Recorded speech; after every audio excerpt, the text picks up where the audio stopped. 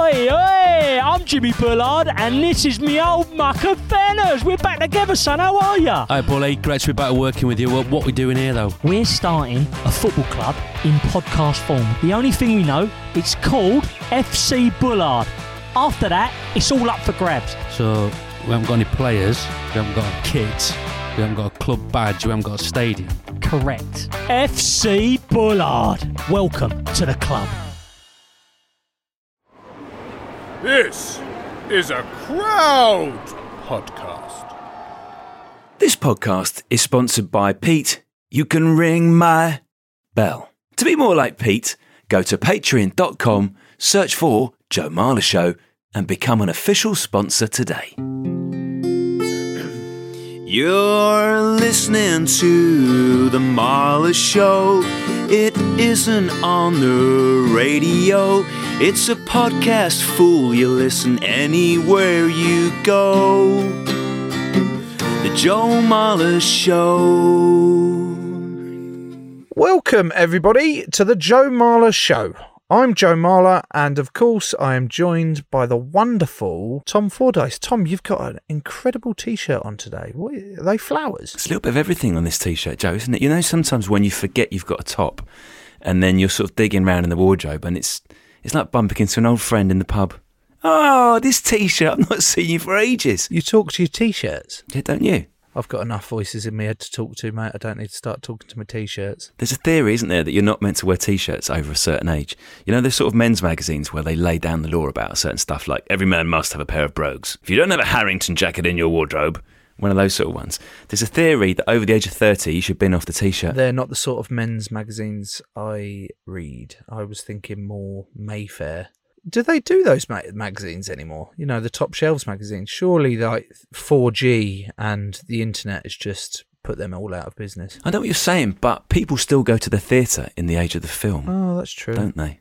Yeah. And if there's something about the imagination required for the more old-fashioned publication that people find charming. I'm amazed that we've compared going to the theatre to wanking over a top shelf magazine.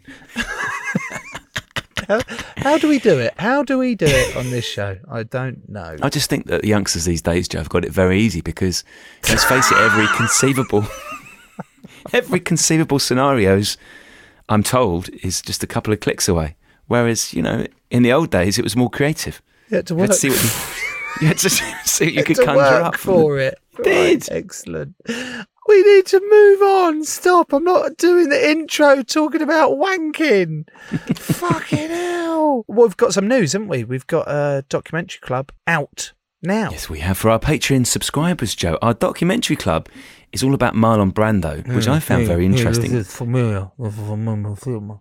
Marlon fucking Brando, man. And that's a very nice segue into the fact that Impressions Club, Joe, is also out shortly for our Patreon subscribers. What a treat! Hey, biscuits, man.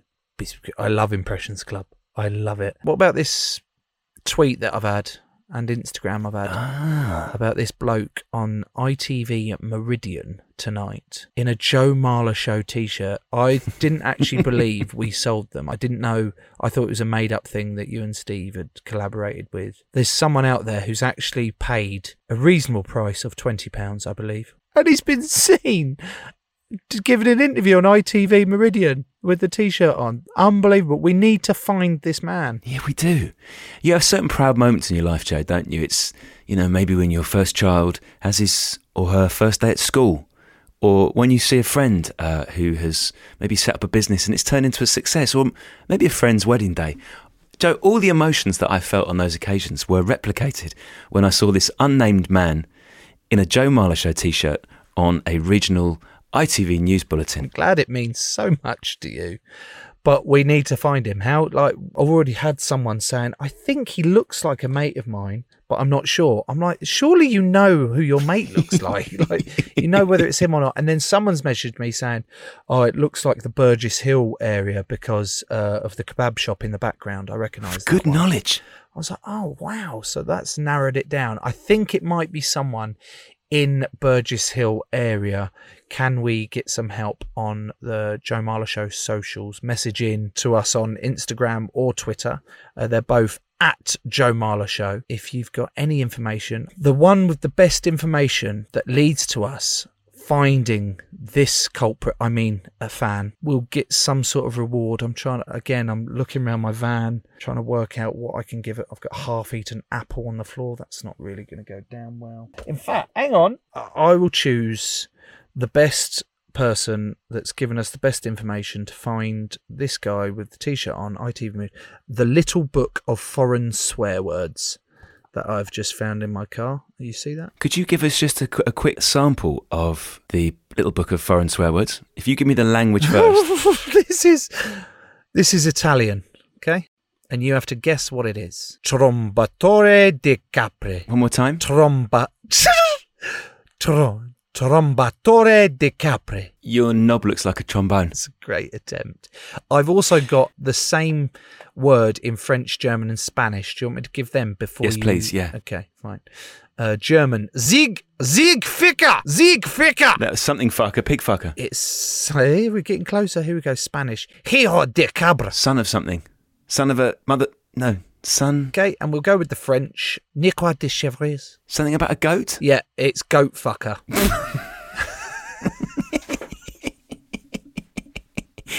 So, all that and more could be yours if you help us find the mystery man in the Joe Marler Show top spotted. I'm not sure I want to give it up Meridian. anymore. I might as well just say, look, you can have 20 quid. I need this book instead. If you need visuals on this mystery man, he is on our social feed. So that is at Joe Marler Show on Twitter, at Joe Marler Show on Insta. Joe, who's our guest today? Our guest today is Alan Cumming, and I'm super excited about this one because I used to play him on N64 on GoldenEye as Boris Krishenko. Unbelievable. How have we pulled this off? I think it's because he's also doing a podcast with the same podcast company, Crowd Network, shortened to Crowd. A fascinating insight, Joe. Shall we get our guest on? Yeah, sorry, too much faffing. Let's go. Our guest today is an actor, singer, writer, and filmmaker. His name is Alan Cumming. Fucking nailed it. So that was good. Yeah, good. And I won the pause battle there because what you've been doing is you've been, like I said last week, you've been making it more and more awkward for every guest that we have on by pausing after I say hello first. I go, hello. I was meant to go, hello, Alan, welcome. And you go, oh, hello, Joe. And then Tom would leave it too long and I'll be like, Tom, fucking say hello, would you? This is out of order. Say hello. Stop being rude. And then I made a note on my sheet today, which was very professional from me, was pause, make Tom talk first. And we thought you'd frozen.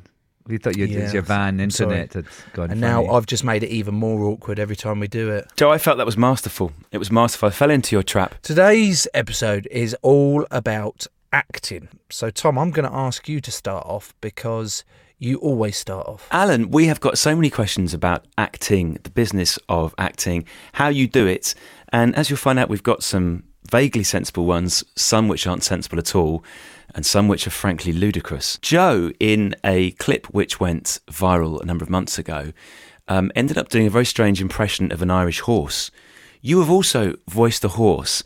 So when you're voicing a horse, how do you decide what voice to give that horse? Well, it depends. I've actually voiced a lot of animals over the years. When I did that was Black Beauty, and I just did them like as my own. The director wanted me to have my own voice. Thing with that is, in that film, you have to be very genuine. It's the narrator of the whole film, and yes, I was playing a big black horse, but I wasn't like going neigh or anything. I was just saying things as me. I had to talk about Oates and Ginger, my girlfriend, who dies. Did you know that? Ginger fucking dies in Black Beauty. Brilliant. I won't watch it then. Just ruined it. Seriously, it's really disturbing. And then other animals I've played, you listen to the director, what they have to say. And when I played Black Beauty... I can't believe you didn't even... so you didn't put any munching sounds during a line of Black Beauty? Not in Black Beauty, no. No, because the horse, I was just the voices... It's just not realistic, Alan. The horse itself, there was an actual horse. Wow. It wasn't an animation thing. The horse supplied those noises. I just played his thoughts. What I don't understand though is if you were Black Beauty's thoughts. Yeah. Tom, you can help me with this one as well. How does a horse thinking in words. It's never learnt words. So surely a horse thinks in horse. The same with babies. In his head, it's going blah blah blah blah. You know, Joe, we have to suspend our disbelief. That's what we call. That's the thing in acting. You have got to do. Ask the audience to do. You've got to ask them to suspend their disbelief and imagine. Because if I did talk in horse, nobody would know what I was saying. Well, the horses would. Well, the horses, but horses don't get to go to the cinema. Well, exactly. Which is half the issue for me. I think Horses should. We're missing out, and we should actually make those outdoor cinemas available to the horses, because imagine the fun that they would have there, just like Tom, I can't believe that was your opening question. I enjoyed where it went, but my opening question was, Alan, how did you become an actor? Did you go to drama school, or did you just go do some local Amdram, or how did you start out? I did local Amdram when I was 17. I went to drama school in Glasgow. Another thing about there's another reason, you know, when you're old, because when I went to it was called the Royal Scottish Academy of Music and Drama, and now it's called the Royal Conservatoire of Scotland, because now they don't do just music and drama, they do dance and performance art and stuff like that, so they changed it. Anyway, I went to drama school for 3 years. This is quite fun. Like, I left school at 16 and no university, or because I'd gone to school when I was 4, blah blah, and there was no university or drama school would take me because I was too young, very wisely. But so I had to do something for a year, and I got a job in a local publishing place in Dundee, and I was a sub-editor in a magazine. But before I was on the magazine, I was in the fiction department, and I had to make up the horoscopes for the Dundee Evening Telegraph. I literally made up the horoscopes. Were you vindictive with your horoscopes, or were you quite benevolent? You know, I took it very seriously, and I always thought of, because I would look at other magazines and things and pinch all the sort of, oh, Uranus is in retrograde, blah, blah, all that stuff. But I would always think I wouldn't say things that might be exclusive to, like, I always would think of a little old lady who lived alone with her cats. So I would say things like, so, Uranus is in retrograde, so maybe now's not the time to clean out the cupboards. Things like that. Just try and make it all completely generic. I'm a big fan of Extras. It's one of my favourite shows Me too. to watch. But I've always wondered whether it's actually legit, like the pecking order, like the extras are, the lowest of the low. Is there a genuine pecking order between stage, TV and films? Say you're Ian Bill, or whoever plays Ian Bill. Is he really respected, even though he's had a 25-year plus career? He's never done anything on stage, has he? So you're like, well, you're not a proper actor. Is that how it works? Maybe for some people. I'm not snobby like that. I think, I sort of think you've been on television. I mean, good for you. Played the same character for like 7,000 years, and and you are that person. And I think it's really interesting. It's different. You think acting is just one thing, but it's actually many different things. I think, like, for someone like that, you are basically you're a personality. You just are that person, and you become this person that is part of people's lives, or part of the audience's lives. And I think that's a really, to be able to do that, it's a really great feat. But it's not like what I want to do. I want to play different people all the time. Like, I did play when I was in The Good Wife, I played the same person for 7 seasons, but I did other things in between as well to kind of pep it up. I find the idea of playing the same person for a very long time a bit scary. I think Britain is riddled with class and snobbery. There's definite snobbery in the theatre, and there is a pecking order on film sets. Like, you talk about extras. I don't think it's that people think of extras as the lowest of the low, or they're background artists, as they're called nowadays. But it's the way that there's a sort of a system that you're kind of kept apart from them, and that the kind of starry actors are sort of brought in at the last minute and put into their places, and their stand-in has done the thing for them. And yeah, but that sounds shit. That sounds so horrible. Like, because I know the extras aren't like the star or whatever, but surely you want an environment where everyone feels like they're contributing, because without any of the extras, and you've just got one star in one fucking room with no one in it, it doesn't work. So you're kind of putting your interpretation into what I said. I said that's the way that it works in terms of a structure. Like, I don't. Like, I walk onto the set and I say hello to the extras. I pass them. I say hello to everybody. Begrudgingly, fling them some old sandwiches. Crumbs. No, but like sandwich. I don't want this, do you? But it's sort of like, it's a business. There's an efficient way to do it. Filming, it's like a very military-like thing.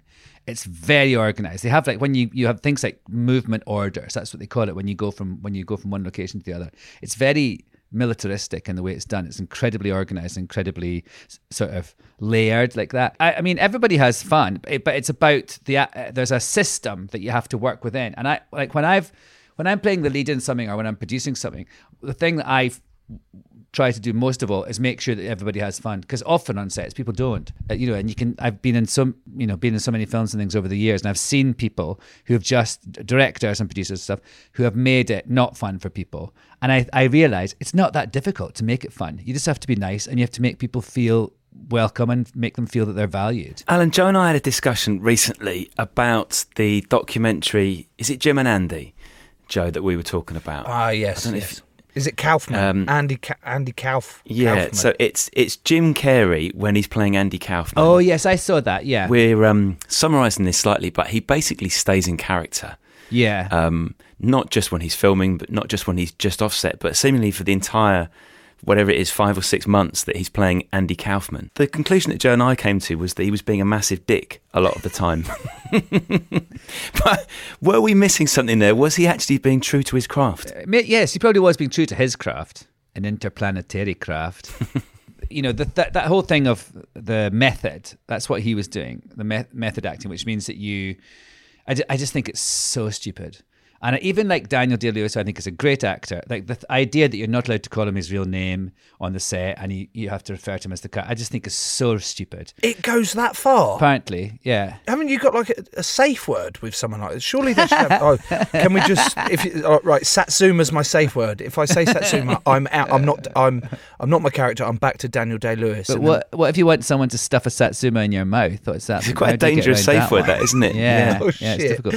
Bearing in mind how Satsumas have been used. I'm crossing over my personal life with my professional life at the moment. So the method thing is that you stay in your character and you pretend that the world you're in is actually, you're not really on a set, you're actually in this real world. And it just annoys me so much because you think, well, what the fuck do you think this camera's doing here in your living room then?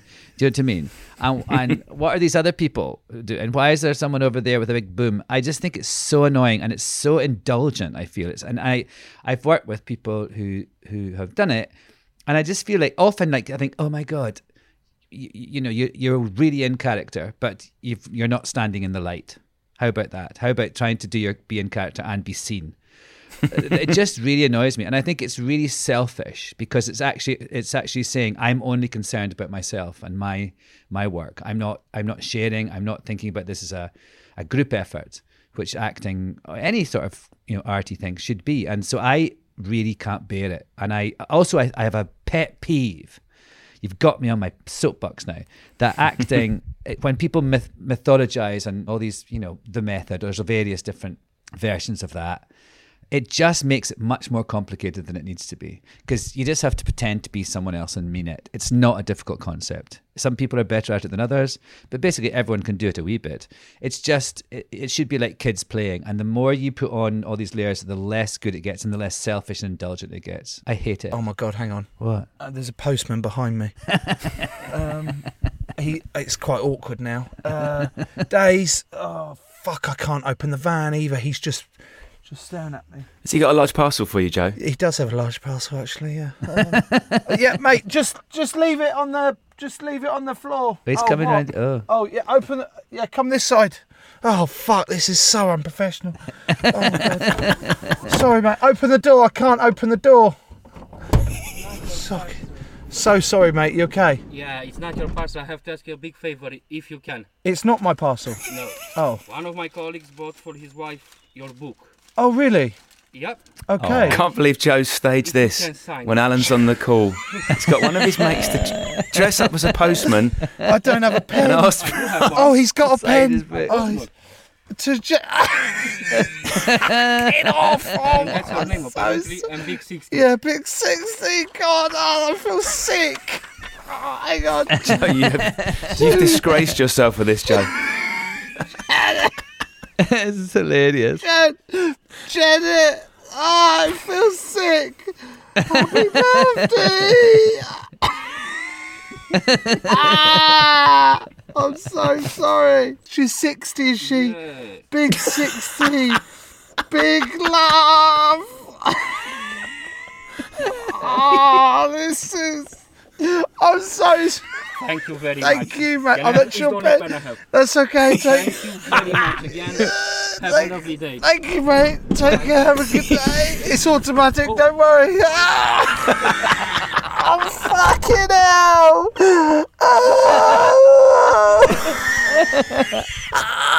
What the fuck has just happened? Oh, that's Tom, hilarious. take over. Move on. Go to the next thing. Forget about anything I've just said. Mo, please go. You've gone so big time, Joe. You've changed. Oh my God, my cheeks are sore from laughing. It's only like 10 minutes in. I'm about to do a thing when I go around Scotland in a van with Miriam Margolyes That will be wonderful. for a TV show, not for fun, you know. I mean, well, hopefully it will For be kicks. fun. I'm being filmed doing it.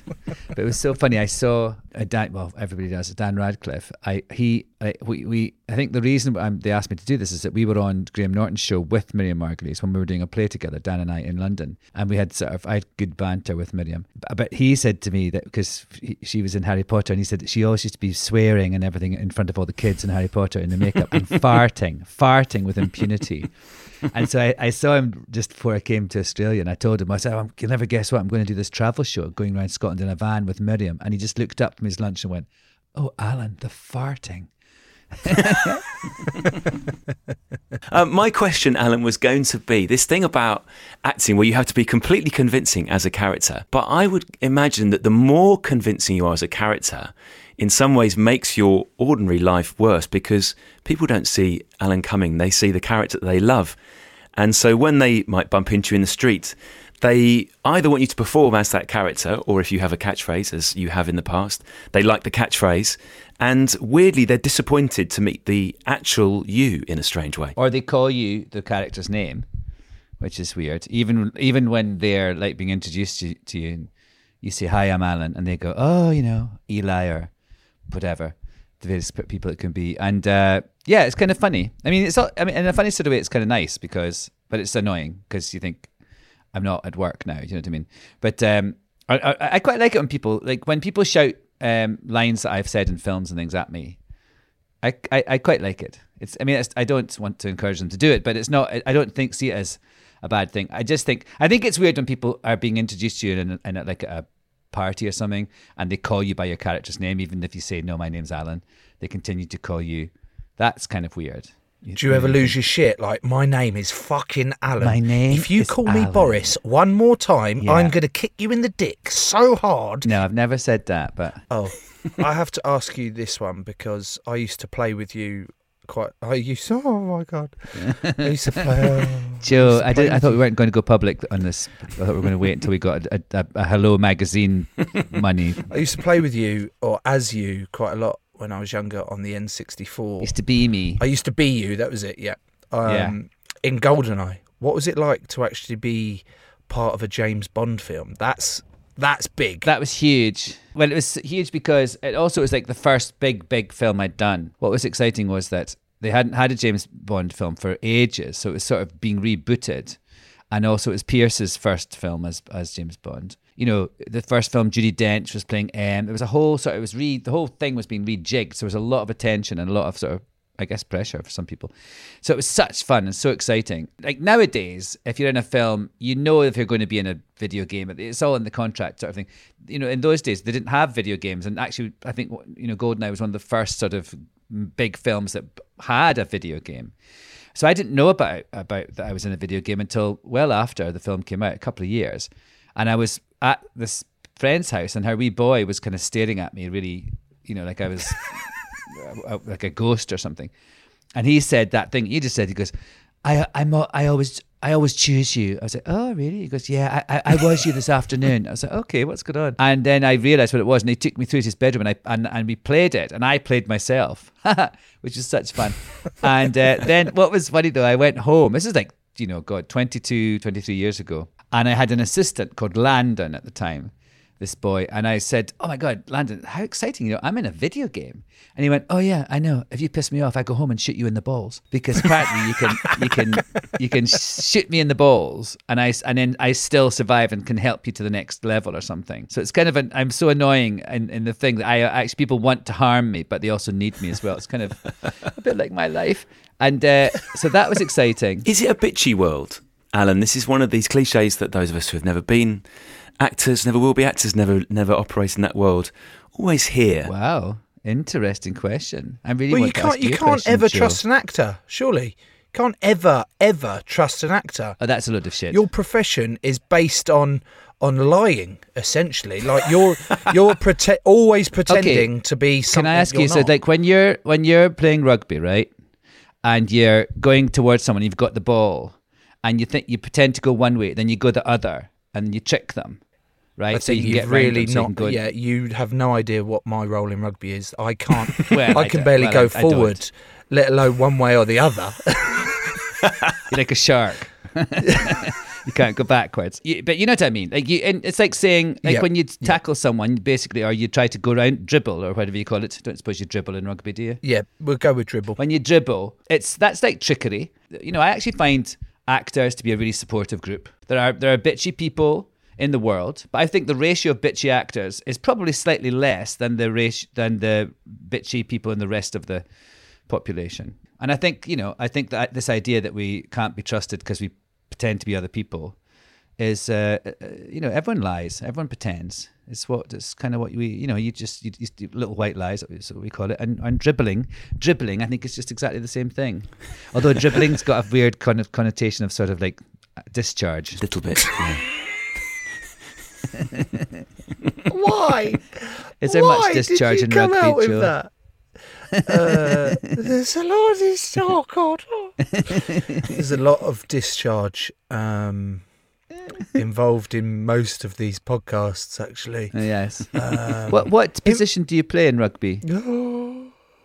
Is that what you call it? I play prop, renowned for being the big fat lad who cannot run very fast. Like the one or when far. you do the scrum, you're like the one. The scrum. in the You centre put your of head, it. yeah, Yeah. your head shoved up your arse, sort of thing, and I remember. the wafts of smells and discharge. Miriam involved in a Margolyes fart. Scrum is oh mate, some of the things I've smelt in a scrum wouldn't. Her fart wouldn't come close. Right, we need a small break to advertise some sponsors that have helped us create this show. So hold there for a second, please, Alan, whilst the adverts play. Roll the adverts. Roll adverts. Go. Now. Adverts. Go.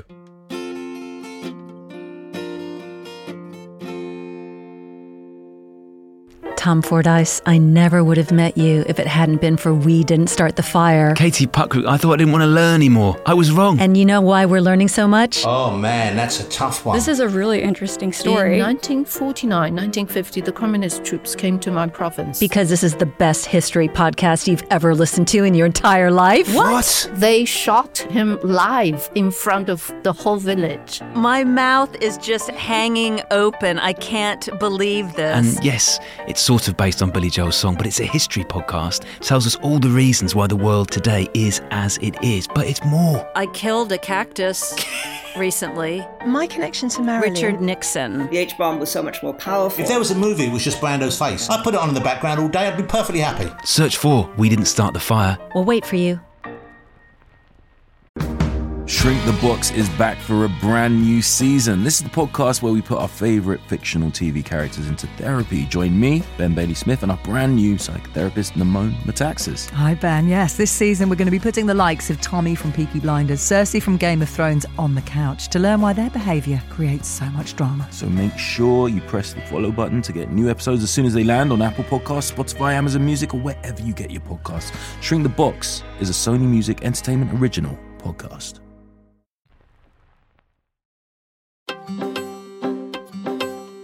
Right, before we go any further, we need to thank our Patreons.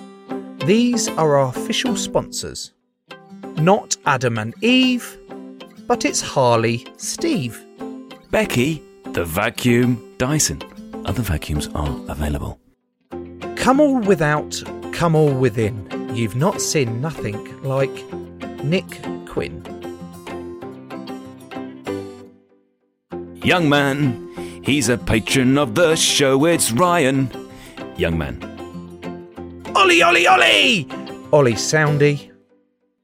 To be more like Harley, Becky, Nick, Ryan and Ollie, go to patreon.com, search for Joe Marler Show and become an official sponsor today.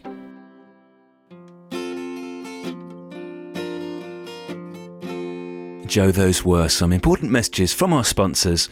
Let's return to the more important matter of quizzing Alan about acting. I'm interested, Joe, in the craft of acting and how it's done. So, Alan, can you maybe help me and Joe out here a little bit? My only experience of what it takes to act is the masterclasses that Joey used to do on Friends. When, for example, he would say that the way to act grief is to try and work out in your head how to divide 235 by 13. What? I'm going to do the face. Ready? It'd be great on a podcast. My character is supposed to be showing it's been given some shock, and the way that I act this is trying to divide an impossible number by an impossible number. That's quite good, actually. I can see that you're actually thinking about a puzzle, but it does look like you can't comprehend what has happened. I'm going to do one that you'd have to judge, but I'm not going to tell you the method I'm using or the emotion I'm trying to convey. I need you to guess. I'll try and describe this for our listeners. He's looking wistfully out to the distance, looking around into the sky, looking open-mouthed, looking up. It's very sort of angelic. Any ideas? It's like you've seen an angel, or no, maybe not. Maybe you're fearful. Was it fear? Yeah, it is fear. It's fear. You've nailed the fear. And Whoa, can you? Thank you. So for 2 points, can you guess the method? You're looking at the sky. You're looking for birds in the garden or something. No, I'm smelling a fart. Oh, how was that not obvious? Like, did you produce one on demand for that? Perhaps. I probably got, what was her name? Mary Magalise. I'm sure she was Prime Minister of Miriam Margolyes. Mary Magdalene. She is the mother of farts. Jesus' wife dropped by and she just dropped one in the van and fucked off. Alan, how do you act a snog or / sex? When you well, I think what you have to do is, I mean, now there's things, they have this thing called an intimacy director. I did a thing where I had to be naked, and there was an intimacy director, and we had to go on. Excellent. I mean, well, I'll tell you what normally I do. Like, you just, if you're going to have sex with somebody in a film, you're going to, you say, when you're kissing, you say, well, I'm going to put my tongue in your mouth and blah, blah, blah, and do proper, like, really go for it. And then, if you're making it getting hot and heavy, you say, oh, I'm going to put my hand there and I'm going to do this. And you sort of talk it through in a technical way so that when you do it for real and you're supposed to make it look real, the person, I think the person should not feel uncomfortable, but also it should look realistic. So that's what I do. You just talk about it first, and you really make out with them, and it's kind of nice. I like kissing people, and so it's quite nice. Wouldn't it make more sense if you want to make it as realistic as possible to just make it real? Anyway, what do you mean make it real? I did some research. What I tend to do, I try and do as much research as possible, particularly around important subjects like real sex films that's not porn, which I've written down here. So there's a film called Short Bus in 2006. Oh yeah, and it was an erotic drama. Have you heard about this one? Yeah, I saw it. I know a lot of people who were in it. Oh, and the director wanted real orgasms in it, so like wanted full blown go for it, and then I think it was a he, because I don't know, it just says director. Yeah. He went down on a woman in the final scene. He did, that's right. Just so that he could feel... Pardon? You're talking of it like as if that's completely fine. Well, it was sort of... That was the setup for the film. It was like a part of the film. It was kind of like a sex club. So they were in this place where people were having sex. And so people really were having sex. It was sort of an experiment he was trying to do, I think, with the film. It was about sort of... Oh, that's the excuse he was using, because it's the last taboo, sex, actual sex. Everything else we do for real. Acting is, when it comes down... I mean, it's sort of, I think it's kind of interesting because, there's... Sex is a part of our lives that is not really represented properly in culture. It's not represented properly in porn. And I think what's really crazy, I've talked to people who say that young people now, who see porn and they think that's how you need to act and you need to make those noises and you do 5.3 minutes of blowjob and then you do the blah, you go into the next bit. It's sort of like this. They use the formula they see in porn in real life. So in a way, I think we should be trying to make sex be more realistically portrayed in our culture, because it's not, and I think that and eventually we're going to have, everybody's just going to do stunt sex. Every sex is like, and I think it's really crazy when people say things like, oh no, don't say that. What they should be saying is things like, after about 30 seconds, saying things like, I've got to get up quite early tomorrow, can we crack on? Or maybe a minute in saying, oh, did you take the bins out? Yeah. Could you not do that? Yeah. Or in my case, make sure all the lights are off so I can't see what you look like. That's been said to me several times. Oh, God. No. As we continue our acting masterclass here, Alan, the question Joe and I were discussing yesterday was how you learn lines. How easy or difficult it is to learn lines. How do you learn your lines? I just, I get the script, I look at it, and I just try and look away and try not to look at it and see if I can, they're in my mind. A quick study is what it's called. I mean, some people do all these tricks. They write them down or they, tape them and have them in their headphones. I don't do any of that. I just look at it. If you're doing something that's, like a sort of a naturalistic thing. I mean, when I do plays and the big Shakespeare stuff like that, you obviously have to really work at it and study and just sort of, look at it, learn one wee bit, go into the next bit. But sometimes if it's a naturalistic thing, you kind of get the hang of the writing. And if you've got a very technical stuff about lots of plot things, I have to really focus on that. But usually, I just in rehearse. So what you do is you go on set, you rehearse it. I've looked at it the night before, but you rehearse it. You say you've got the script, then you go to makeup, and I just have laser focus. And it's like the fact that I know as soon as I finish makeup, I've got to go on the set and I've got to know it, and I just go zoop. And the great thing is I forget it as soon as I've done it. Like I sometimes see myself on TV and on a plane or something. And I'll have absolutely no recollection of ever having said the words that are coming out of my mouth. Because you just zone out. You're so in the zone that you just oh. You just don't have enough space for all the lines and all the plays and all the things.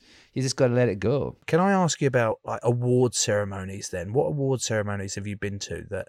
Are they any good? Are they actually fun? Or are you like, oh, fuck this, please hurry up? I've been to most of them apart from the Oscars. I've not been to the Oscars. The Golden Globes are fucking hilarious because you're at these tables and you have booze and everyone gets smashed and you have a dinner and everything, and so it's like a celebration and a really good laugh. That's fun. The Emmys, it's like endless, and I always take nuts with me or little snacks because I know I'm going to get hangry. Because it's so long. And your choice of snack is you go, I'll just take some nuts with me. This will get me through. Well, you've got to be able to secrete it in your top international look, your outfit. So there's that as well. So you get your publicist to carry it in her handbag or something. They don't serve you. Don't let you have a drink. I mean, you have to take a flask. You go out because they're sort of in the afternoon. They start in the afternoon because it's in LA time. I hate the Emmys. It just goes on forever. The ones where you have to sit in a theatre and watch. And if you're nominated, you just think, get a fucking move on. Just get to my bit so I know whether I'm won. I know if I've got to go up and, be absolutely nervous as shit and have to make a speech and nearly cry. Or I'm going to lose and everyone's going to give me pity all night afterwards at the after party. I just want that to be over. That's really interesting that you said if you got up and won, you'd be really nervous about giving a speech. Why would you be nervous about getting up and giving a speech? So when you're a character, you're not really you, right? You're playing this person. So everything there's like a veil between you and the audience. So everything you do, it's the character doing it. It's not you. Obviously you're doing it and you have to there's some things that you've got to get your shit together and you've got to have balls to do certain things, but it's always it's the character doing it, not you. It's written for you to do. You're a sort of interpreter of it. Whereas when it's you, Alan, I find it very nerve-wracking. Also, when you go up to make a speech, you haven't rehearsed it. You haven't rehearsed it in front of an audience. You know what I mean? Maybe you've rehearsed it in your bathroom, but you don't. It's not a given you're going to do it, so you don't know. And also, you're incredibly nervous. It's on live television. There's been a campaign, and everyone's been blowing smoke up your ass for weeks, and you're probably have not eaten, and you're been up really early, and it's just a combination. It's a combination of all those things, and then the adrenaline rush of getting up in front of millions of people, literally, and having to make a speech and hold it together and remember all the things you're supposed to say. And it's not a character. It's not something that's written for you. That's why people cry, I think. I'm surprised people don't like collapse more often. That amazes me. I really hadn't thought about it, and I guess that from a viewer's point of view, it's just taking you and the people in your profession for granted that should be easy for you. You just get up and you love the limelight, you love the spotlight, you get up there, and an awards night is just a piece of piss. But the way you've described it, you go, hang on a minute, you're just a human. You're being you there. You're being judged for you, not your character. Maybe next time you go up, Alan, for an award ceremony, you could either go meta and you could play an actor called Alan Cumming, or you could slip back into one of your more familiar roles and accept the award as Black Beauty. I'd say, oh, Ginger, this is for you. And all those oats. No. But, I actually do think of myself like that. I do, sometimes, when I go on a talk show. As a giant black horse. If I had a nickel. No, I do think of myself as like on talk shows or something, which are also very false. I mean, it's supposed to be just like, oh, we're just having a chat, but it's ridiculously structured. You've had a pre-interview, you're prompted to tell stories. It's very manufactured. But you still try and be yourself and be authentic. So I think that I play Alan Cumming, this famous actor, on talk shows. So I think that's actually what you've pointed out. Something I think is actually something that actors do in those situations. You play a version of yourself like that. So you said you'd never want to be Ian Beale. You respect that that's the choice that he's chosen but you would never want to play that character for that long because you like doing different roles. That's what I mean. But how do you choose your next role? Various different ways. It sort of depends on what is on offer. Sometimes I think, I'd like to play someone like this, and I put that out into the universe, and I even say it to people. And I try and make that happen. And I actually do make a lot of my own work. I have a production company and I produce things and I try to get projects off the ground that I like and that I would want to do. And I try to choose something that's various criteria, like something that's different to what I've been doing before, something that I connect with on a gut level. I just think, I really like this. And also then it's like, maybe it's in a location that I'd really like to go to. Maybe it's a director or an actor I'd really like to work with. Maybe it's a load of money and I need to, buy a new car or something. So it's all those criteria are part of it. And then also, as I say, make my own work. So I'm doing a lot of concerts in the gaps, things that I really enjoy doing. I go around with my band and stuff like that. And then I write as well. I've got a new book coming out. So things, and then of course doing my podcast. You get to have new and different sort of stimulation by doing all these other things. I'm not just waiting around for people to give me jobs, although I do want people to give me jobs as well. What a lovely segue. It's almost like we teed this up. Let's segue into Alan Cumming's shelves. Your podcast, that sounds incredible. During the pandemic, I spent it mostly in my place in the Catskill Mountains in the hills. I've got a little cabin up there, and I have I sort of collect things over the years, and they're not it's not necessarily showbiz things. It's just little things that mean something to me, and I take a little memento or a little, and people give me things, and so I've got all that stuff. I've got a lot of space in that house up there, and there's a sort of a hallway. It goes down towards different rooms, full of shelves, wooden shelves, and so I guess, I'm slightly hoardy, but I keep it contained to that one area of my life in my house. And so during lockdown, when you couldn't speak to anyone or go anywhere, I would at my sort of study place where I go down and write and do my computer is down there. And I'd go past everything on the shelves and I'd say, look at that. And partly because I couldn't talk to anyone or see anyone, I was sort of reliving some of the memories I had with these things on the shelves and thinking about it. I thought, God, wouldn't that be a good idea for a podcast? That I would take something from my shelves, tell the audience, the listener, what it was, what it meant to me, and then talk about the memories I have about it, and then include someone, a friend of mine, who was a part of that, interview a friend who was a part of those memories. It's great. I get a thing each week and I talk to people. So I've done, the first ones that have come out, I did Cyndi Lauper, and that it was some white gloves, the white leather gloves I wore as Mac the Knife in the Threepenny Opera. And Cyndi Lauper was in that show too, so I had her on to talk about that. Then I had a little bracelet that was a little necklace that Ian McKellen had bought for my dog, a hemp bracelet at a nudist beach that we went together to in Vancouver. That was a trip and a half. So I have Ian on talking about the time we went to a nudist beach. He goes, oh yes, I remember this. Went down the hill and no, everyone was there. and no one had a stitch of clothing on. It was absolutely hilarious. And it was just the most crazy thing walking around and need to speak with Ian McKellen, just, because, people recognize you by your face and then immediately go down to your junk. It was just this hilarious, everyone's just heads bobbing up and down like that the entire time. And then after that, Jerry from the Spice Girls, I talked to her about all my Spice memorabilia from you got a lunchbox, haven't you?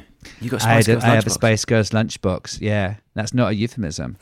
And we had fun. We had fun reminiscing about, because actually, what's really lovely about Jerry was that the reason I got asked to be in Spice World was that she had seen me playing Hamlet 3 days after her father had died. Her college had come to see me playing Hamlet, and I was obviously playing Hamlet. I was very sort of a very studenty, weepy kind of Hamlet, and she said that she felt that my grief that I was expressing on stage was like the grief that she couldn't express about her dad. So we had this special connection before we even knew each other. It's an extremely enjoyable podcast, and if people want to find your podcast, Alan, it is called Alan Cummings Shelves. My only criticism is that I imagine you have been dogged, certainly in the early part of your life, with people thinking your name was Cummings rather than Cumming. I know. It's the apostrophe. We need to say it's Alan Cumming 'S Shelves. Yes, thank you very much. On my Instagram, I'm Alan Cummings Snaps, because I just thought that was, I actually had a photography exhibition a few years ago called Alan Cummings Snaps,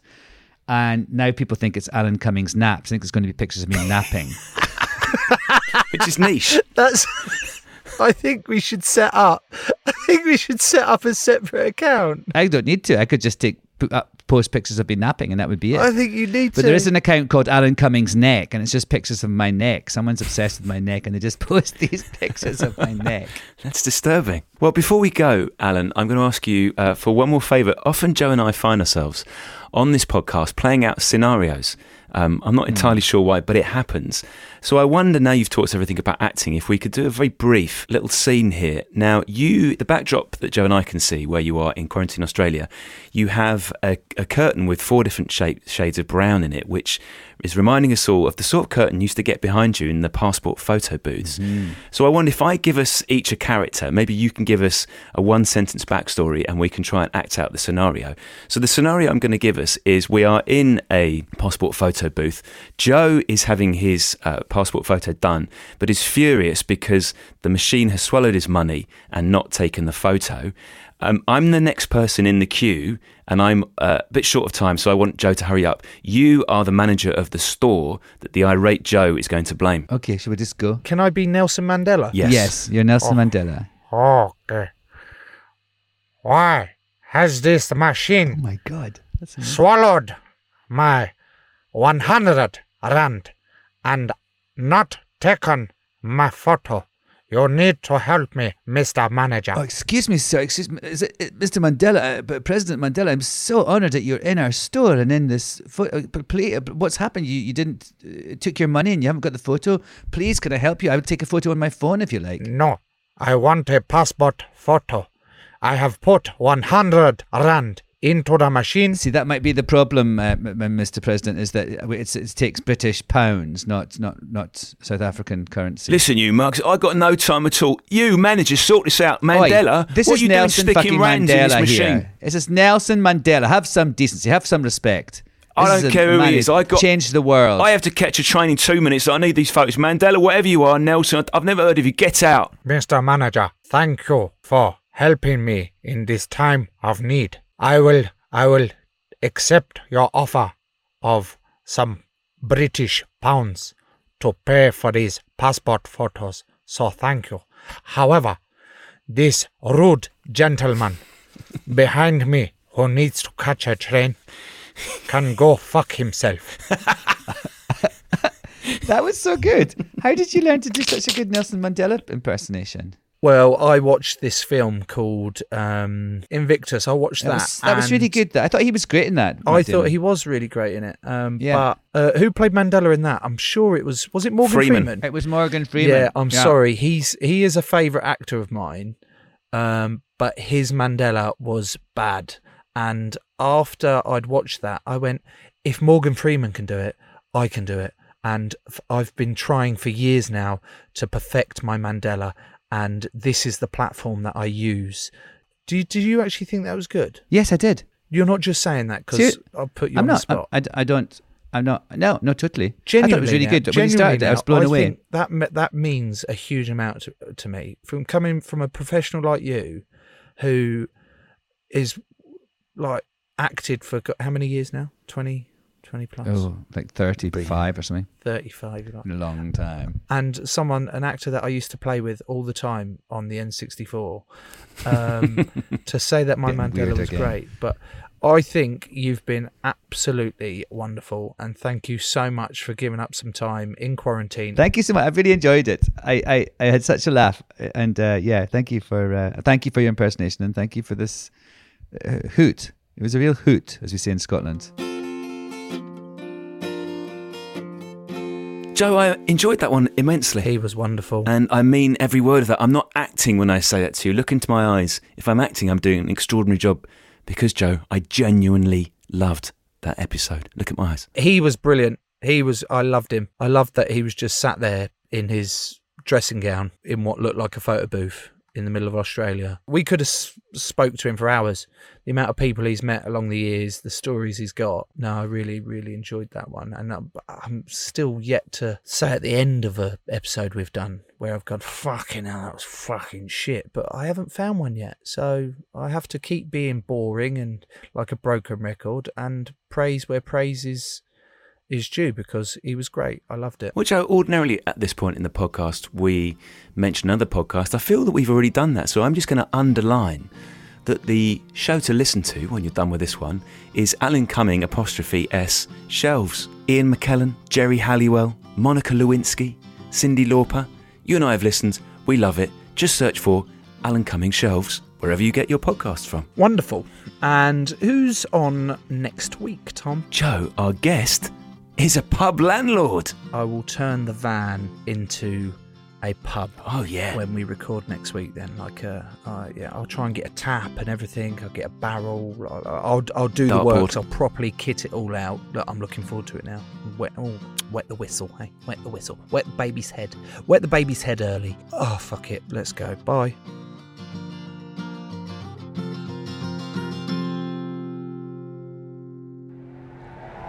Crowd Network, a place where you belong.